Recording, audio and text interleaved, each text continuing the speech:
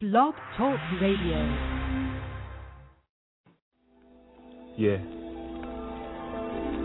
Mic check, mic check. 1, 2, 1, 2, 1, 2 for you. Yeah. You know what I'm saying? Word up. It's that biblical theology, study the person of God, attributes. God's word is like a breeze in the tropics, and Jesus got the keys to the cockpit. He's the king, the priest, and the prophet. So please watch as we proceed with the topic. And that's biblical theology. That phrase alone, they give some people allergies. They say it's not practical enough. Just give me Jesus, that will be enough. That seems plausible and logical. Nobody wants to be all cold and theological. But being a theologian's not optional, because when you talk about Christ, you're saying something doctrinal. Either it accurately portrays his majesty, or it's a travesty, or worse, blasphemy. You can do a global search. This mark is crucial to the health of a local church. The Christian life is a difficult odyssey. The faithful are a statistical anomaly. The enemy wants to trick us hypnotically. That's why we need that biblical theology. Lord God, deliver us from apostasy. The human heart is given to idolatry. The situation is critical, we gotta see the importance of biblical theology. What do I mean by biblical theology? The whole theme of the scripture, and God's the key. It's following the Bible storyline, and the ultimate goal is seeing God's glory shine. What he starts, he finishes with dedication. A work of art from Genesis to Revelation, from God's creation to man's fall to redemption to consummation. His designs and structure each time will fluster. What mind can instruct the divine conductor? His worthiness sits enthroned in the heavens, sturdy and fixed.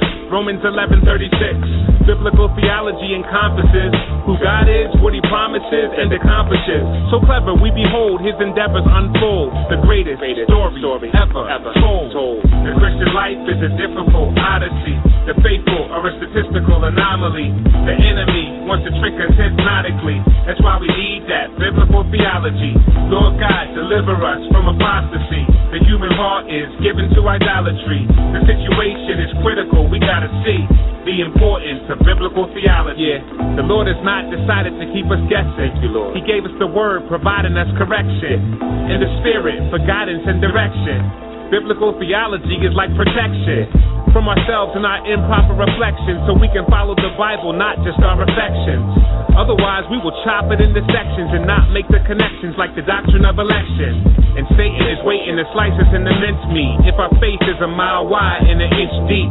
Theology is like the root of a tree, which determines how rich the fruit's gonna be. And by God's grace, he'll breathe on us with his breath, lead us in his steps, show us his eagerness to bless.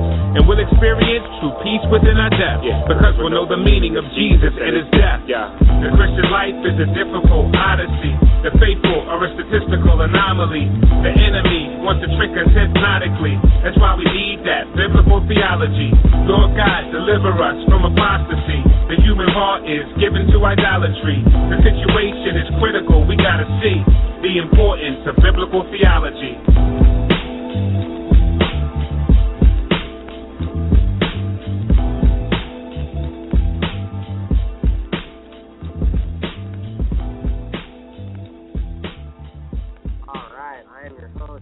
Devin and Pellew, and I'm having a little technical difficulties here today, so not sure if that is coming through or not on the board, but glad to be here today, and my wife is still out. She's actually at a meeting today,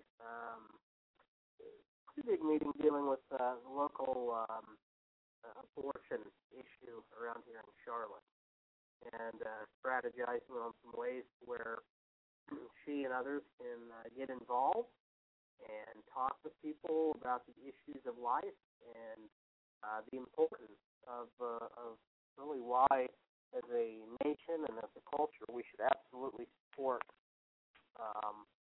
the pro-life position, and should definitely show the terrible evils of abortion. And she actually does a show on Friday nights on this same network, actually, so you can hear her there. But tonight we are going to have a special guest, my friend Thomas. I'm sorry, not Thomas, but my friend Ted is going to be with us, and we are going to be talking about the doctrine of hell. And we're going to be looking at some of the many objections that are sometimes used on that, kind of against the doctrine of hell, and we're going to look into it and see exactly the best way for Christians to be able to respond. So, with that being said, let me go ahead and pray. We will kind of jump into the show. So, Lord, we just want to thank you for giving us another day to be able to come and wake up and just to enjoy the things of God and the common grace, Lord, that you've given to all of us. Waking up, being able to have air to breathe, food to eat, and just be able to enjoy your awesome and marvelous creation. Pray, Lord, that this show will just go out and proclaim your word, proclaim truth, and hopefully give some clarity to some of these tougher issues. And we thank you and praise you in the name of our Lord and Master Jesus Christ. Amen. All right, well, my buddy Ted is going to be calling in probably around 6:30. And so until then, I wanted to talk about a few things. If you have not liked us on Facebook yet, I would suggest that you can go to our page, facebook.com/Theology Matters with the Pellews. That's facebook.com/Theology Matters with the Pellews. And you can actually get our updates.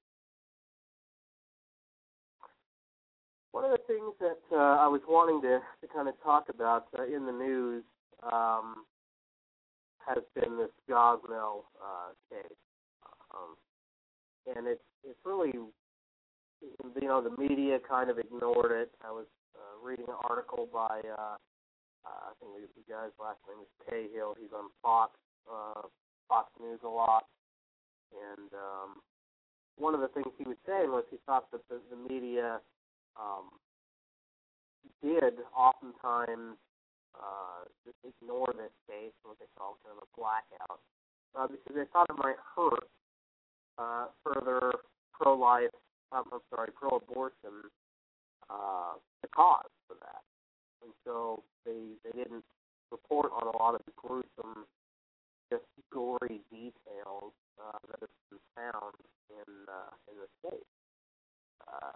Go to, for example, if you go on Fox News or basically any media source now, they're finally starting to report it. But the man had basically taken babies' lives after they were born,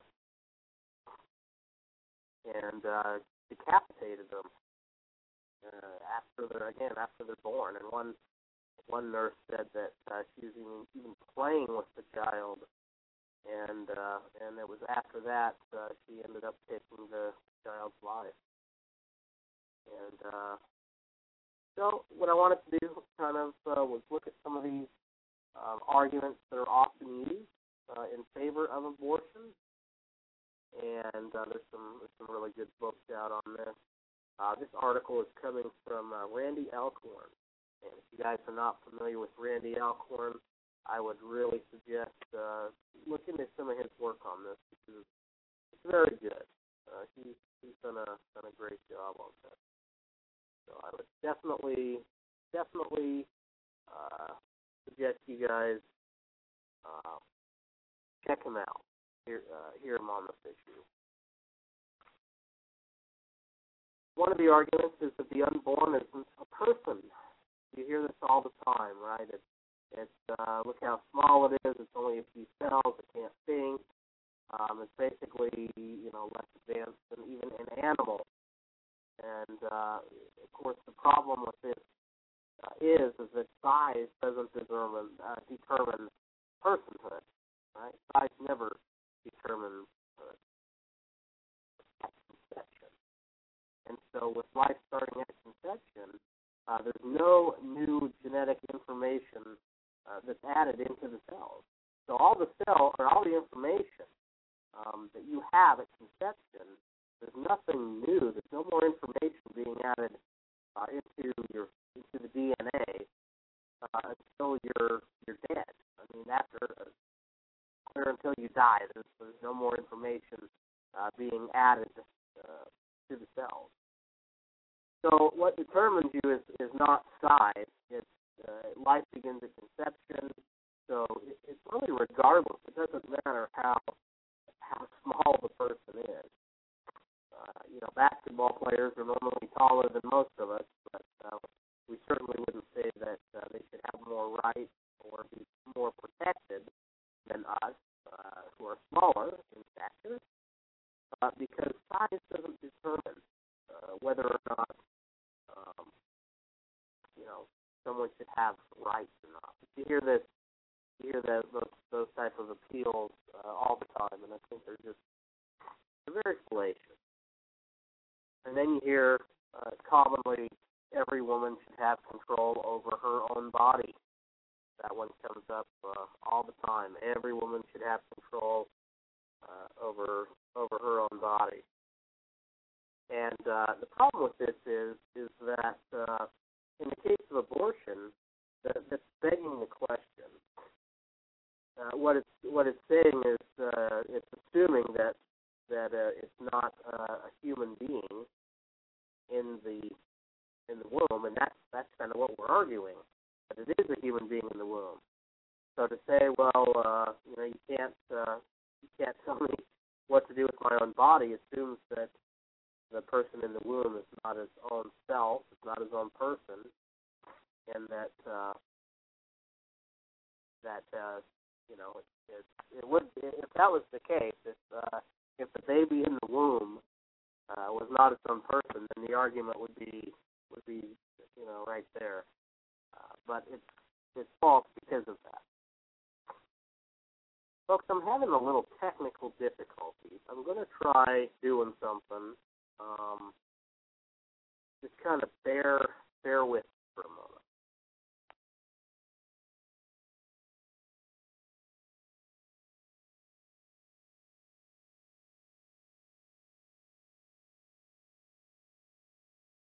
Okay, that may work.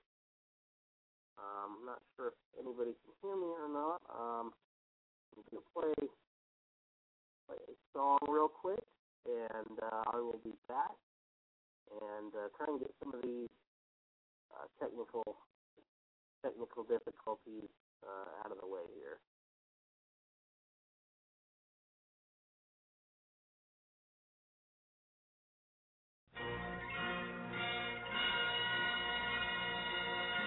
Joy to the world, the Lord is come. The entire family at the Visible Conservative Radio Network would like to wish you a very Merry Christmas and invite you to join them as they learn about and celebrate the reason for it. Join Devin and Melissa Pellew Thursdays at 6 p.m. on Theology Matters as they discuss topics related to biblical theology, Christian apologetics, and worldview issues. Then it's Pro-Life Fridays at 6 p.m. with Thomas Smith, Letitia Wong, and Melissa Pellew. They discuss all the issues pertaining to protecting the sanctity of life and defending the most defenseless. On Sundays at 6 p.m., it's Reality in Christ Worship Radio. Join Thomas Smith for an uplifting 2 hours of worship and word straight from the heart of God. He'll be teaching the reality of Jesus Christ and the price that was paid on Calvary. As you celebrate the coming of the new year, celebrate the new life that is ours through our Savior, Jesus Christ. Merry Christmas and a Happy New Year from the Visible Conservative Radio Network. And wonders of His love, and wonders of His love.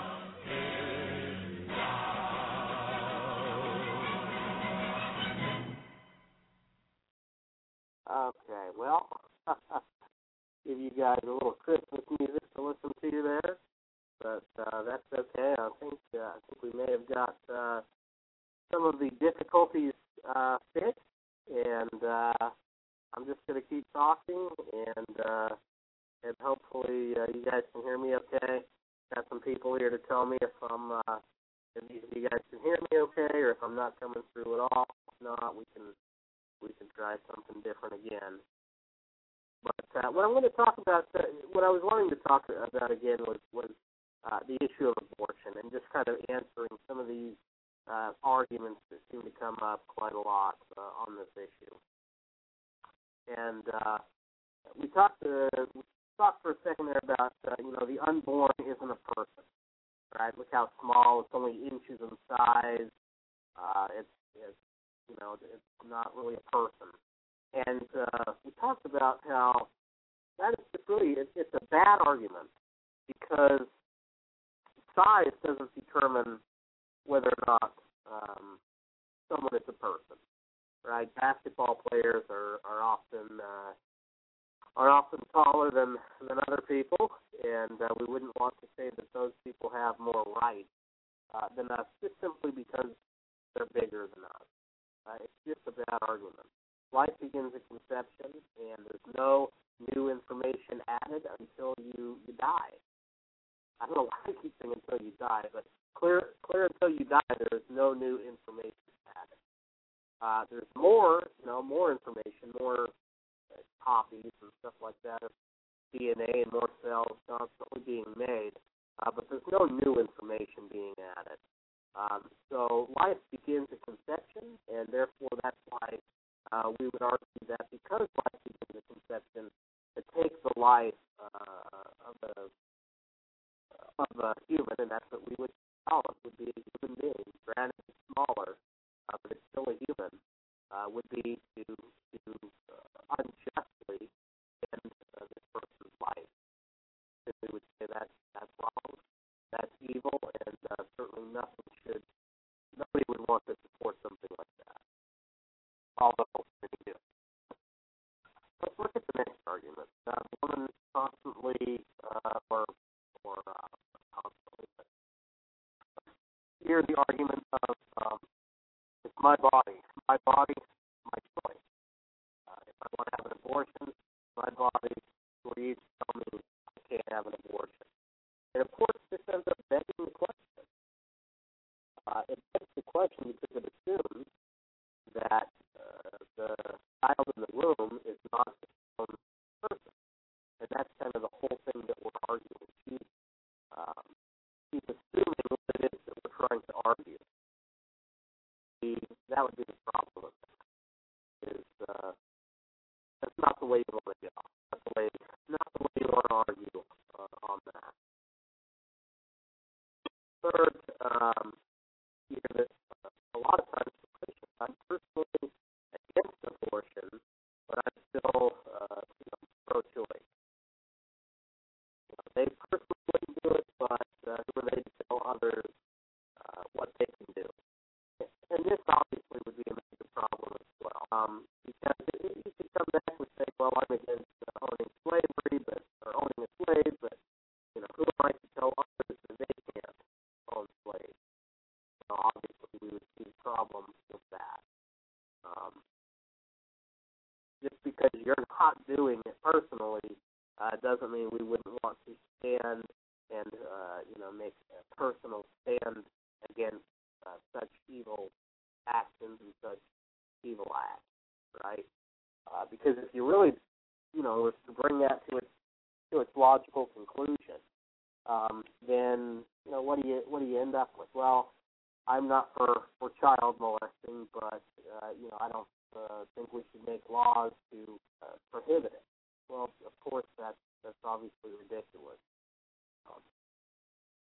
Whether you personally do it or not really has no bearing. Bottom line is we shouldn't do it because we need to be able to protect those who are the youngest among us. And really, that's kind of what the government is there to do, is to keep a stable society. So that's a couple of the arguments that you hear often that are just not any good. Let's look at a few more. I'm still trying to work out some of these technical difficulties, so bear with me. Well, you hear sometimes about, the child's not wanted. right? The child's not wanted, so why should we force someone to be a parent when they don't want the child? Of course, the fallacy with this would be that they're already a parent, they're already a mother, they're already a father, because life starts at conception.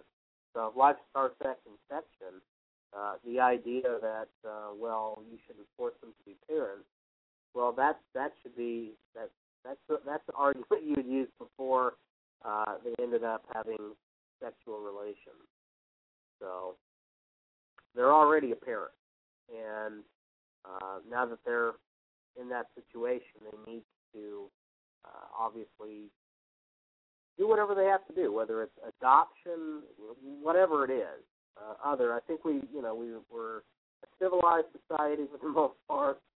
We've come a pretty long ways. I would think we can do things better than just executing the child, and that's what we would say. Simply because the child is unwanted wouldn't mean that therefore it's okay to take the child's life. Because if you think about it, take a look at orphans, for example, right? Orphans, those who have been adopted or those who are waiting to be adopted, some would say, well, they're not wanted. Well, we certainly wouldn't say that it would be okay to go ahead and take the life of orphans. They'll bomb, orphanages, because there's children in there that are not wanted. Simply because they're not wanted wouldn't mean anything. It wouldn't. There's not a justification in taking someone's life because they're not wanted.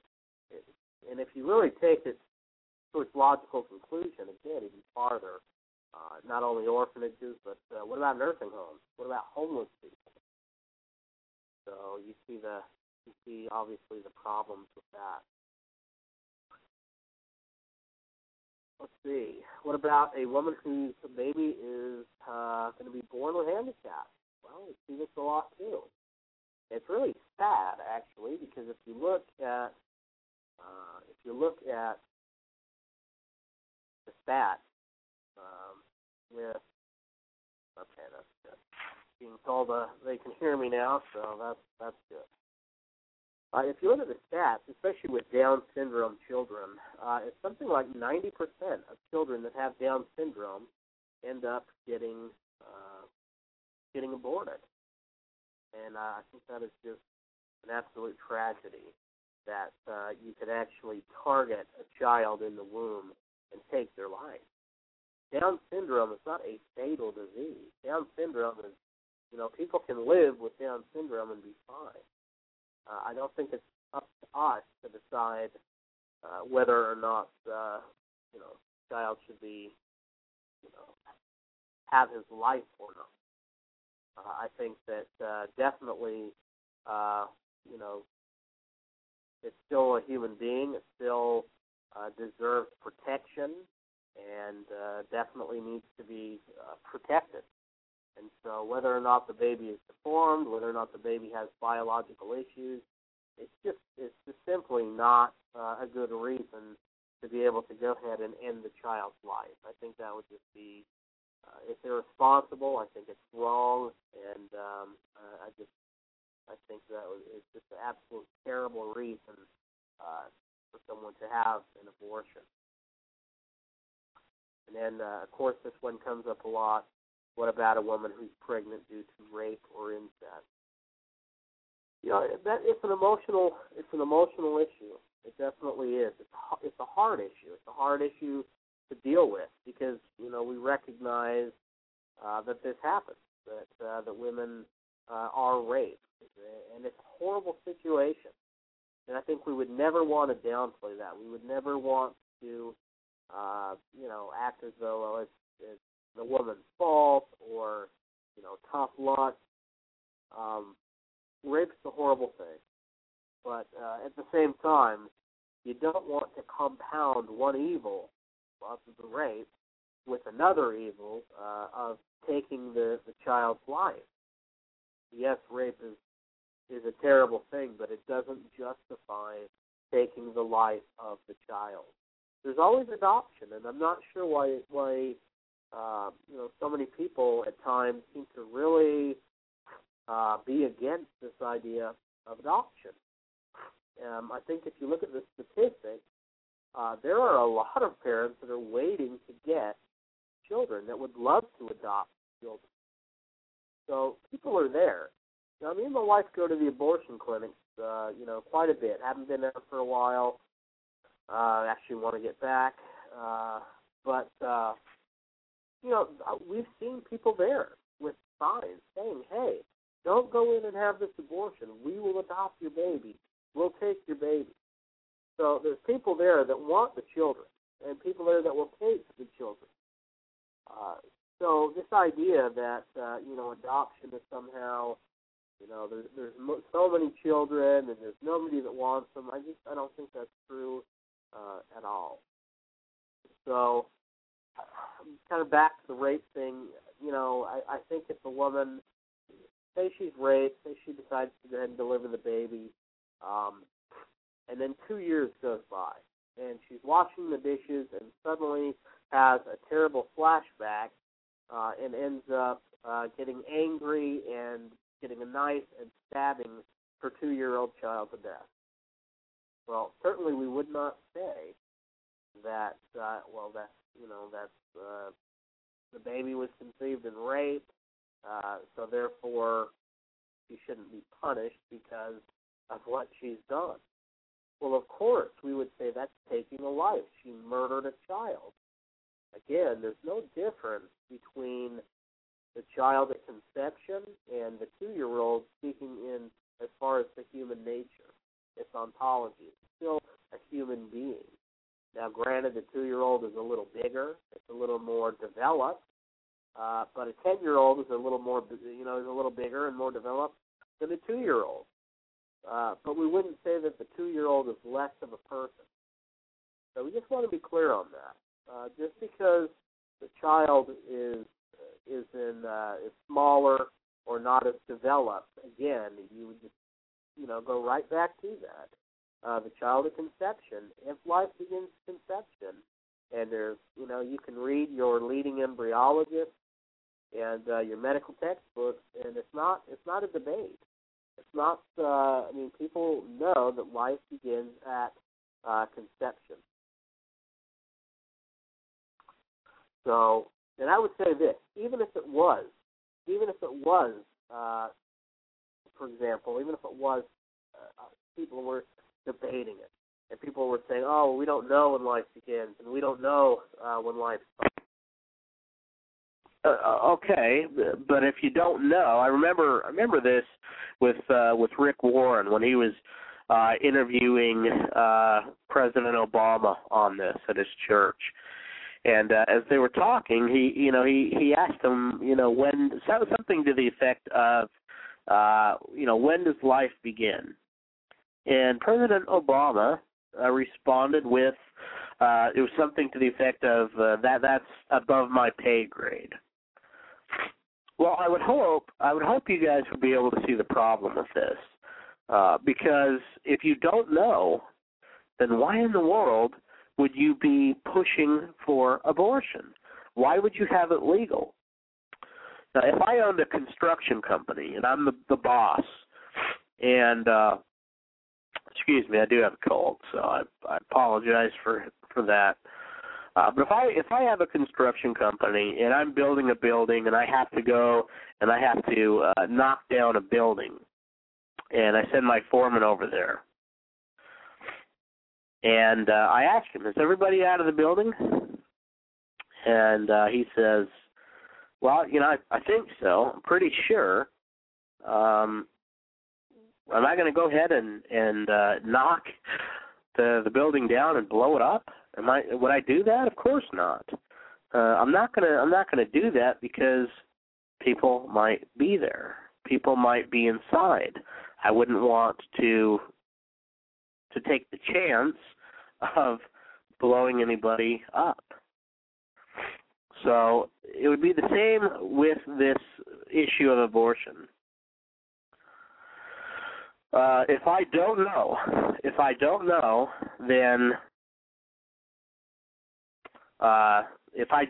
then I'm certainly I can't take this human life. If he does not know when life begins, then you simply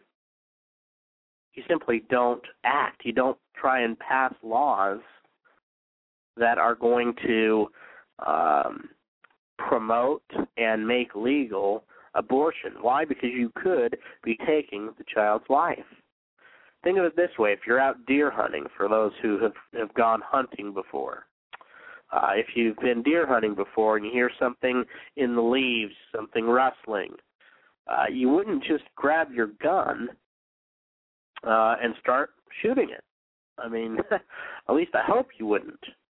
You wouldn't do that because you could be wrong. You could end up taking somebody's life. It could be a person.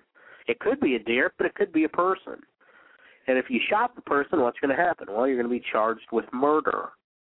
So those type of arguments of, we don't know when life begins. Well, we do know.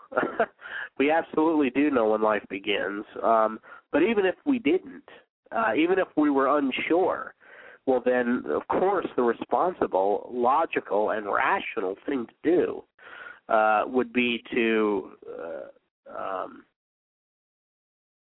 I don't want to say err on the side of caution because it's not err, but to go on the side of caution. That would be exactly what you should do. If you don't know, you don't shoot. Another one that comes up often is what if the woman can't afford them?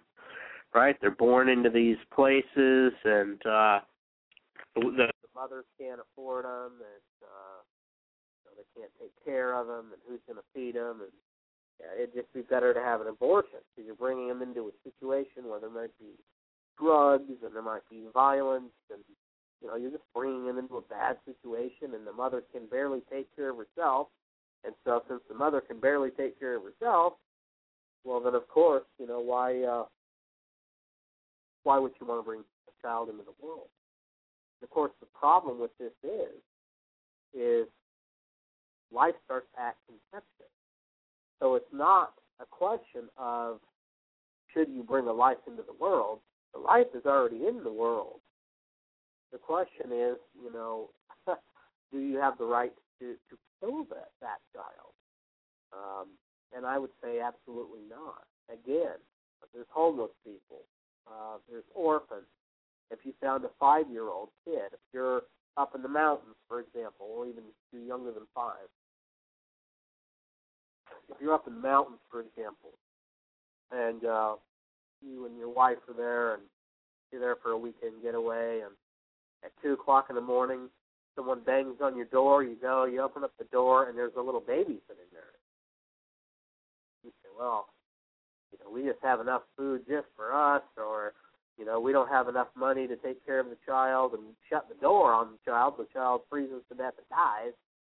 What's going to happen? You're going to be charged. The child outside of the womb is no more of a human than the child inside of the womb. We're talking about ontologically, the nature of being. What is a human person? At conception, that's when life starts. That's when a human being begins. And so, again, the only difference is going to be the size. There's actually Scott Klusendorf does a really good job on this with SLED, and he gives the acronym again of SLED. It's size, location, environment, and level of dependency. And again, we've kind of gone through the size and the location, this type of stuff. Most of the arguments that are going to be used for abortion are going to end up right in going to fall in one of those categories. So, with that said, I have babbled on long enough. I'm having some just terrible difficulties here, and I think we got some of them fixed, and I'm going to go ahead and bring a good friend on. Tonight's topic is going to be dealing with the issue of hell and how Christians can answer these questions that often come up. Hell is one of the hardest doctrines to square with God's love, but the Bible teaches it, and so we have to be able to talk about it, and we have to be able to answer some of these big questions that come up. So we're going to deal with that. My friend Ted, who's actually going to be joining us, he's actually one of my professors at Southern Evangelical Bible College. He is the executive director of Cross-Examined Apologetics Ministry. If you guys are familiar with Frank Turek and his work, Ted works with them and does a lot of good stuff with the universities and college campuses, and really goes around defending the faith. And bring him on and have him tell us a little bit about himself. Ted, are you there? Yes. Hey, man. Yes, Devin, I'm here. Can you hear me? I can hear you. Can you hear me? Yes. Okay, I'm kind of flying blind here. I'm having some bad technical difficulties, so I've been babbling for the last 40 minutes trying to have a coherent topic to talk about, and at the same time trying to fix whatever was going on. But how you doing today, Ted? Doing great, Devin. Thank you for having me on, brother. Oh, not a problem at all, man. Tell us about yourself. I didn't have the information there on what degrees you may have or what schooling you're still doing. Sure. Yeah, my undergrad degree is in anthropology, and my master's degree is in apologetics with a concentration in philosophy. And I was working on a doctorate that right now that's on pause, working with Frank Turek, and I also teach as an adjunct professor at two seminaries here in Charlotte. Right, you work. Yeah, I know you teach at SES, and also what's the name of the other Bible college? Yeah, the other school is called New Life Theological Seminary. It's in Charlotte, North Carolina. It's a great school. Great. What do you teach there? I teach Introduction to Apologetics, Introduction to Logic, and Creationism right now. Oh, wow. Cool. Yeah, it's a great class. Talk to us a little bit about Cross-Examined and what you guys do out there for those who may not have heard. Absolutely, Devin. Thanks for asking.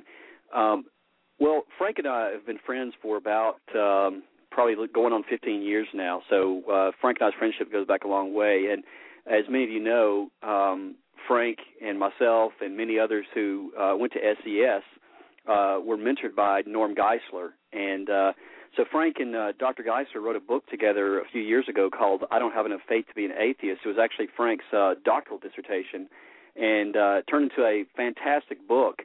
But part of the reason why Cross-Examined exists, in fact, probably one of the main reasons why, is because of a big problem that we're seeing in the churches. And, there's a lot of reasons why, but a lot of statistics are showing that about 75% of our young people, once they leave the church, they're going to actually leave forever, and they're going to basically step away from Christianity. And in fact, there was a recent Barna study that was released a couple of days ago that all bore that out as well. That in the generations, you've got the mosaics that are coming up, and it's showing that this new generation coming up is more and more identifying themselves as non-Christian or, at least having positions that are unchristian. So, and that seems to be the case. So Cross-Examined exists so that we can go into churches, we go to college campuses, we go to really anywhere we're invited, and we try to provide solid reasons why Christianity is true. And as the name implies, we cross-examine ideas against each other, against the claims of Christ, because we believe that there are good reasons why people should believe in the Bible, why people should believe that there's a God, and why people should believe that Jesus is the Son of God. So that's kind of sort of it in a nutshell. Well, let me ask you, why do you think that is? Why do you think that there's, especially among younger people, and I was one of them at one time, why do you think Sure. it is there's such a disconnect between Christianity and their real life? Sure, Devin. That's a great question.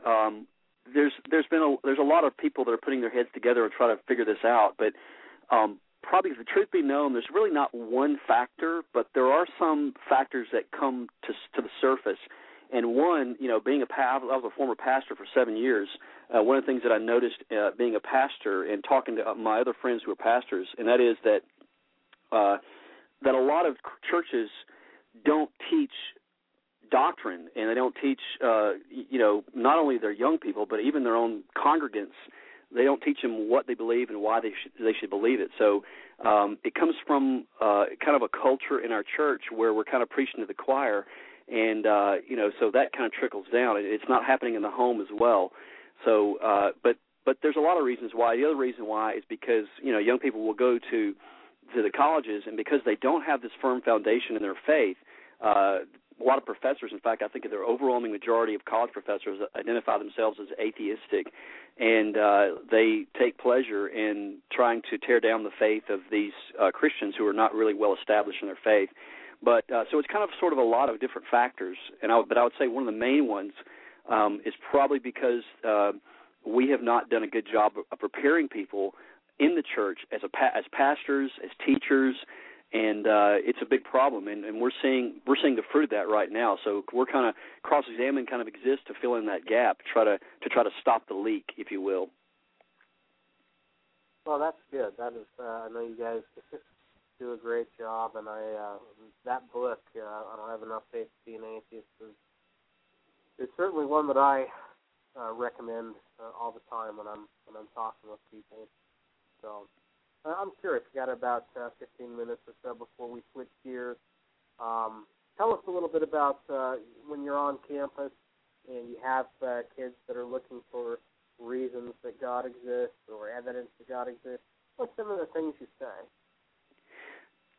One of the things, if people have ever read the book, I Don't Have Enough Faith to Be an Atheist, it's actually broken up into 12 major questions, and really to simplify that, when we don't have a lot of time to spend on the 12 points, we call them the 12 points. They're called the 12 points that prove Christianity is true. So if we don't have a lot of time to talk about every single 12 points in our outline, we really focus on 4 fundamental questions, and here they are. And here's the questions. These are very, very important, vital questions. So depending on how you answer these questions will depend on what you view Christianity as. So the first question is, does truth exist? The second question is, does God exist? The third question is the New Testament reliable, or is it historically reliable? And then finally, the number 3 is, are miracles possible? And number 4 is the New Testament historically reliable? So truth has to exist. There has to be a God. God has to be able to perform miracles in the world that he created, which he can and does, if there in fact is a God universe. And then finally, we can look at historical sciences and archaeology and manuscript evidence to try to establish the fact that the Bible is the actual Word of God. So we kind of take that four-question approach, and we try to answer those questions. And the first question, you think that, well, why do you have to even defend the fact that truth exists? But the point is that there are a lot of people today who don't think there's such a thing as absolute truth. And so we spend a lot of time trying to establish something logical, law of non-contradiction. So very, very important, especially in this day and age in which people want to be tolerant. It's one thing to be tolerant, of other people's positions, but it's another thing to say that, two opposite beliefs can both be true at the same time. That it's just that violent, basic, fundamental law and logic. Either Jesus is God or he's not. Either there is a God or there's not a God. There's no third option. So we take that seriously. And in fact, George Orwell said one time, he said that the first duty today of intelligent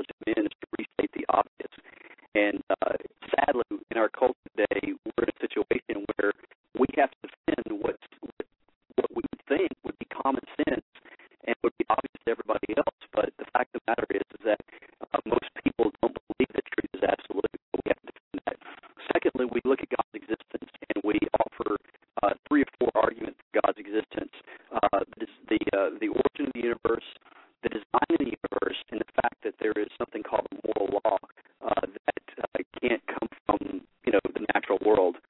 And we think there's really good, strong evidence. But, it's one of the interesting things, Devin, that I've discovered since I've been working for Frank and speaking at universities. And let me just say this. I think it's a very important point. Some of the atheists that I've met on the college campuses, the most vocal atheists that I've met, after talking to them after our sections, one of the interesting things that I've seen, patterns that seem to have been emerging, is that these people come from a former, quote-unquote, Christian background. And I thought that was very curious, and I started kind of researching it further, started asking questions, and as it turns out, a lot of the background that they come from is a very legalistic, from very legalistic churches who really, emphasize, that, people shouldn't, women shouldn't wear dress or shouldn't wear pants and that kind of thing. So sometimes legalism in the church can do just as much damage as just outright, just not teaching the Bible. So something to be aware of. Okay, great. That is definitely interesting, and that kind of goes back to, if God does not exist, then miracles and everything else is just out the window. So you kind of have to start with the existence of God, right? Absolutely. Tell us about CIA. I know that's coming up here in gets towards later end of summer. Can you hear me okay, Ted? Yeah, you're breaking up a little bit, a little choppy there, but I think you're asking me about CIA, our Cross-Examined Instructors Academy. Is that right? Yes. Okay. CIA stands for Cross-Examined Instructors Academy. And what it is we have this year it's going to be held on August 8th through the 10th in Charlotte, North Carolina. And it's a 3-day intense program where anybody can learn how to present the main arguments for our book and for the apologetic, I don't have enough faith to be an atheist, which are basically goes over the 4 questions that I just mentioned. We teach you how to defend truth, how to defend God's existence, how to defend miracles, and how to defend the New Testament. And we do this with keeping in mind that you're probably going to be doing it in a hostile environment. So you have 3 days of intensive training. You get taught by Frank Turek, Greg Kokel, Stand to Reason, Dr. Richard Howell, who is a philosophy professor. And this year also we have joining us J. Warner Wallace, who also just joined Stand to Reason. He's the guy who is the former, I think he still do it, but he's a cold case homicide detective and just a really, really sharp guy. He has a book called Cold Case Christianity, and I don't know if you have read that, Devin, but anyway, we have got a great lineup this year, so you're going to learn from some great people at Cross-Examined Instructors Academy. People can go to our website, crossexamined.org, and they can click on CIA at the top of the screen, and they can sign up. But let me just say that we are filling up fast. So if you are interested in joining us this year, get your application in pretty quick because our classes are filling up. Yeah, I definitely want to go in and be able to hopefully do that this time around. I've got to see all my friends do it before, but I haven't got to do it yet. So, it looks like we actually have a call, Ted. I don't know. I'm sure. Not sure. See if I can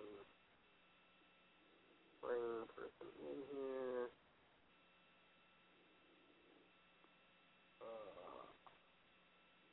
Maybe not.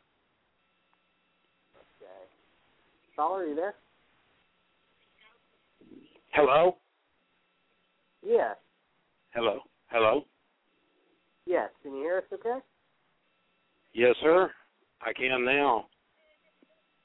How are you Is doing it me today? you're talking to? Yes, Where are you calling from? Hey. I'm calling from Rossville, Tennessee. I'm a surprise caller. I was listening to the program on Facebook, and okay. I believe Ted knows who this is. Yeah, it's my dad calling in. I wasn't picking up the program, so I thought, well, I'll call the number, and I was actually getting the conversation. But of course, I'm going to plug him. My church had the experience of having Ted and his team come and speak to us, and we're just thrilled to death. If any church that has an opportunity to get Ted and his folks, Frank, to come speak to them, it's well worth the time, and it's so informative, even for a simple layperson like myself. But I don't want to hold up your time, keep up your time. I just wanted to listen to the conversation, and son, I'm proud of you, and you're doing a great job. Thanks, Dad. Appreciate it. Well, that's pretty cool. That's always nice to get a plug-in from Dad, right? Absolutely. That's good.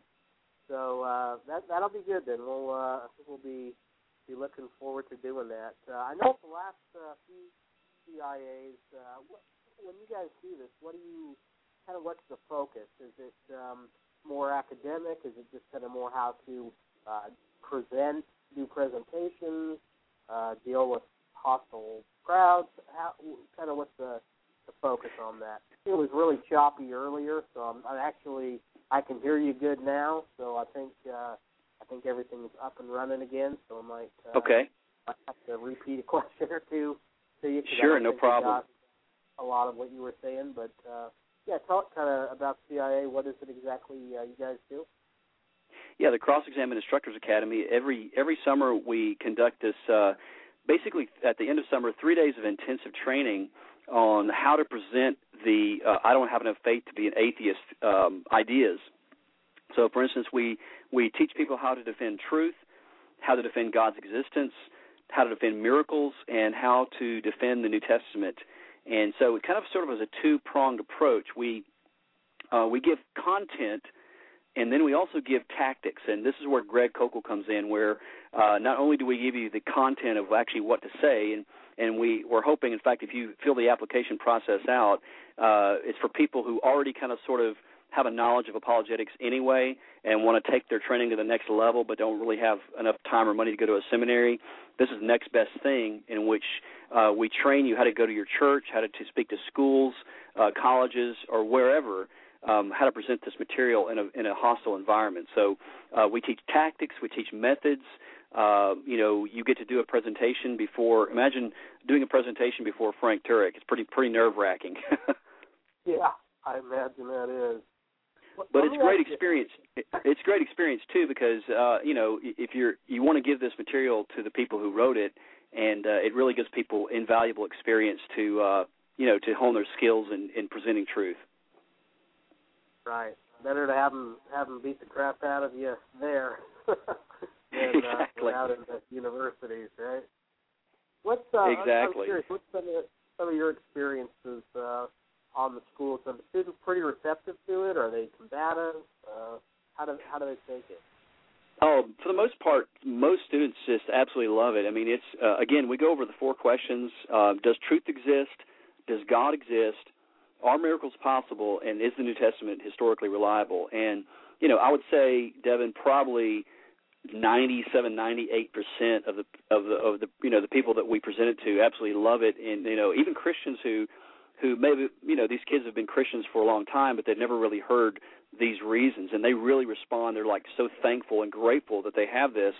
And then there are those, of course, who are atheists who want to argue against any particular idea, and they sometimes will focus on the moral argument or some other little tidbit that Frank talked about. And so for the most part, it's a very, very positive response. But of course, there's always people who want to argue and debate you after the presentation. Right. Well, I guess that's good, though. I guess people will kind of see how to answer a lot of those objections that are always going to come up. Absolutely. One other thing I want to point out too, Devin, is whether or not people go to CIA, I think it's important to study apologetics for the main reason is that if you're sharing your faith today, if you're a believer and you are actively involved in sharing the gospel, you're going to immediately see the need for apologetics, because most people today are very, very hostile toward truth. I mean, it's always been that way, but at least 20, 30, 40, 50 years ago, people kind of sort of had a belief in God, but that's not the case today. So if you're actively involved in evangelism, then you will see the need for apologetics. Yeah, that's absolutely right. I know myself growing up, didn't really know anything about apologetics, didn't know what it was, and it really, it's one of those things for me. It really hurt my faith because, I don't blame my parents because they had just came out of Mormonism, so they were, trying to get on the right track as well. Sure. But my grandfather was an atheist, and he fought in World War II. He was actually from England. My mother was born in England, and they came over. And, so, he was a hard atheist. And so, he was a big-time evolutionist. He loved science, these kind of things. And, I had no way to answer, that stuff. He sure. It's proven, and it's fact, and the Bible is just, myth. And it was watching Jerry Habermas debate Anthony Flew on the resurrection. That's what really changed my life that night, was actually that debate. But then just had this overwhelming desire to really study creation and science. And I remember, afterwards talking with my grandfather and, presenting some of these evidences. And, he actually repented of his sin. And I remember praying with Jesus Christ because he saw there were actually good answers. He was almost 86 years old, and died months after that. That is great, Devin. That's wonderful. Yeah, that goes to show you, apologetics and being able to have a good answer really does help. Absolutely, sure, it sure does. Well, let's do this. We take a break for a couple minutes, and we come back. We will switch gears, so to speak, and we are going to look into the doctrine of hell, and we're going to try and answer some of the objections that come up, but also, as Christians, how do we square this view of hell? And Ted's been on the show before. You did a whole show on Noah's flood and flood geology, if I recall. Sure. And, so if you guys are on our Facebook page or on Blog Talk, you can find that episode as well as numerous other episodes that we've done. And we'll be back in a few minutes and resume with the doctrine of hell.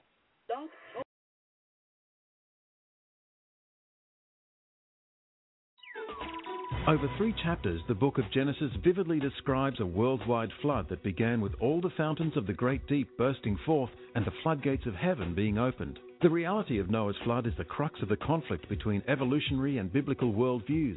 If this global deluge really happened, then the millions of years of Earth history and evolutionary progression supposedly seen in the fossil record are swept away. The flood accounts for the major geological features and the vast majority of the fossil record. Indeed, the fossils themselves are a mute testimony to the truth of the flood. We find billions of dead things buried in rock layers laid down by water all over the earth. Just what you would expect from the biblical account. If Christians were to believe and effectively defend the biblical account of the flood, then the basis for the evolutionary worldview would largely collapse. Many people would be saved from such a great pretension that sets itself up against the knowledge of God. To find out more from Creation Ministries International, visit our website, creation.com.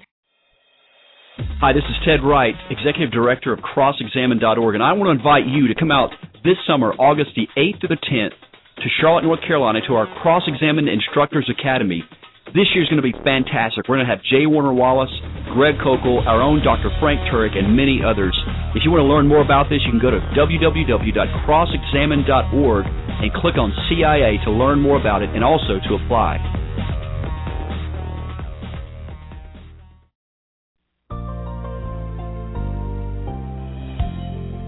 This is John MacArthur inviting you to join me for Portraits of Grace. Men, have you ever been at work and realized you forgot to shave? Well, that's a good illustration of what it means to hear God's Word and forget to respond. James said, If anyone is a hearer of the word and not a doer, he's like a man who looked at his natural face in a mirror. This is not some casual glance either, but a careful, observant stare. Yet even a long, hard look is worthless if you walk away and forget what you saw. If you fail to respond, because the image reflected in the mirror will soon fade when you don't make the corrections. Perhaps you've been putting off something that you know God's Word is instructing you to do. If so, don't delay. This is John MacArthur, trusting that you'll look into the Word of God and become a true portrait of grace.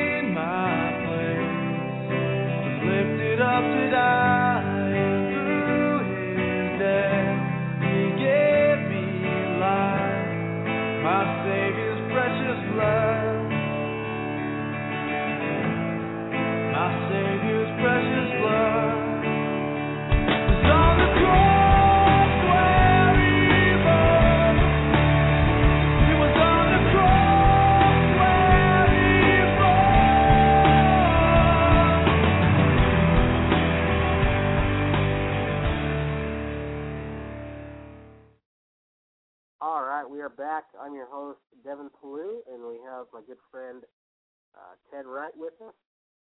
And we are going to be examining the doctrine of hell, one of the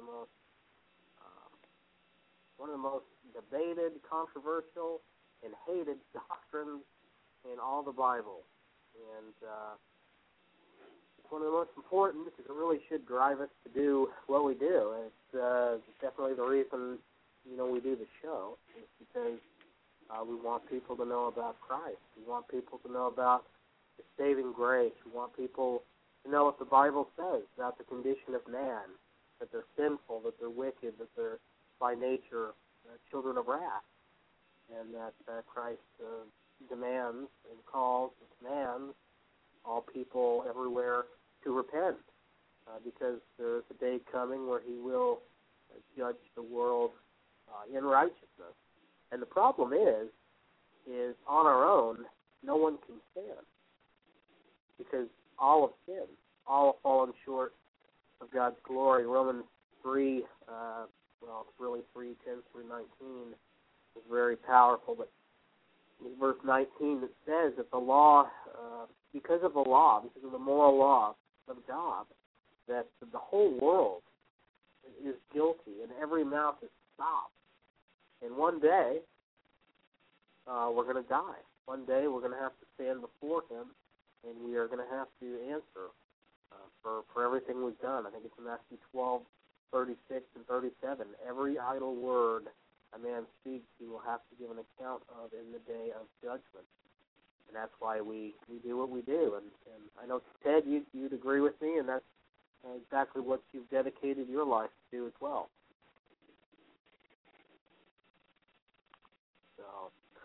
With that, we are going to kind of jump into this doctrine. And Ted, tell us about why you wanted to do this particular topic.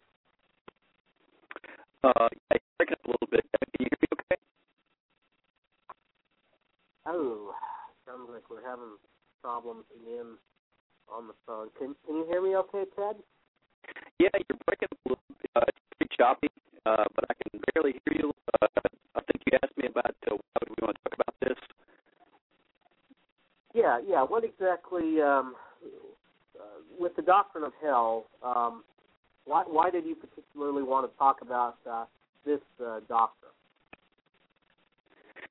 Yeah, it's obviously I totally agree. It's not a pleasant subject. It's not something that you want to sit there and talk about. But the fact of the matter is, it is a very important subject,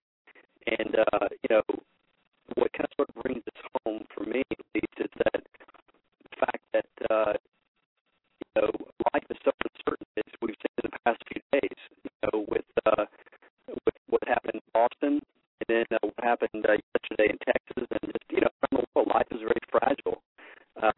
In fact, according to the CIA fact book, the CIA says that every day 154,000 people will die every day, and in the United States, 2 people will die every second. So, just in the few minutes we've been sitting here, probably dozens of people have died in the U.S. From natural causes and other things. And so the fact of the matter is that we'll go into eternity somewhere. And, there are a lot of religions out in the world that have beliefs about the afterlife and about what happens when a person dies. And Hindus believe that we're reincarnated. If you had good karma. If you did good acts in life, then you're going to possibly be reincarnated into something better.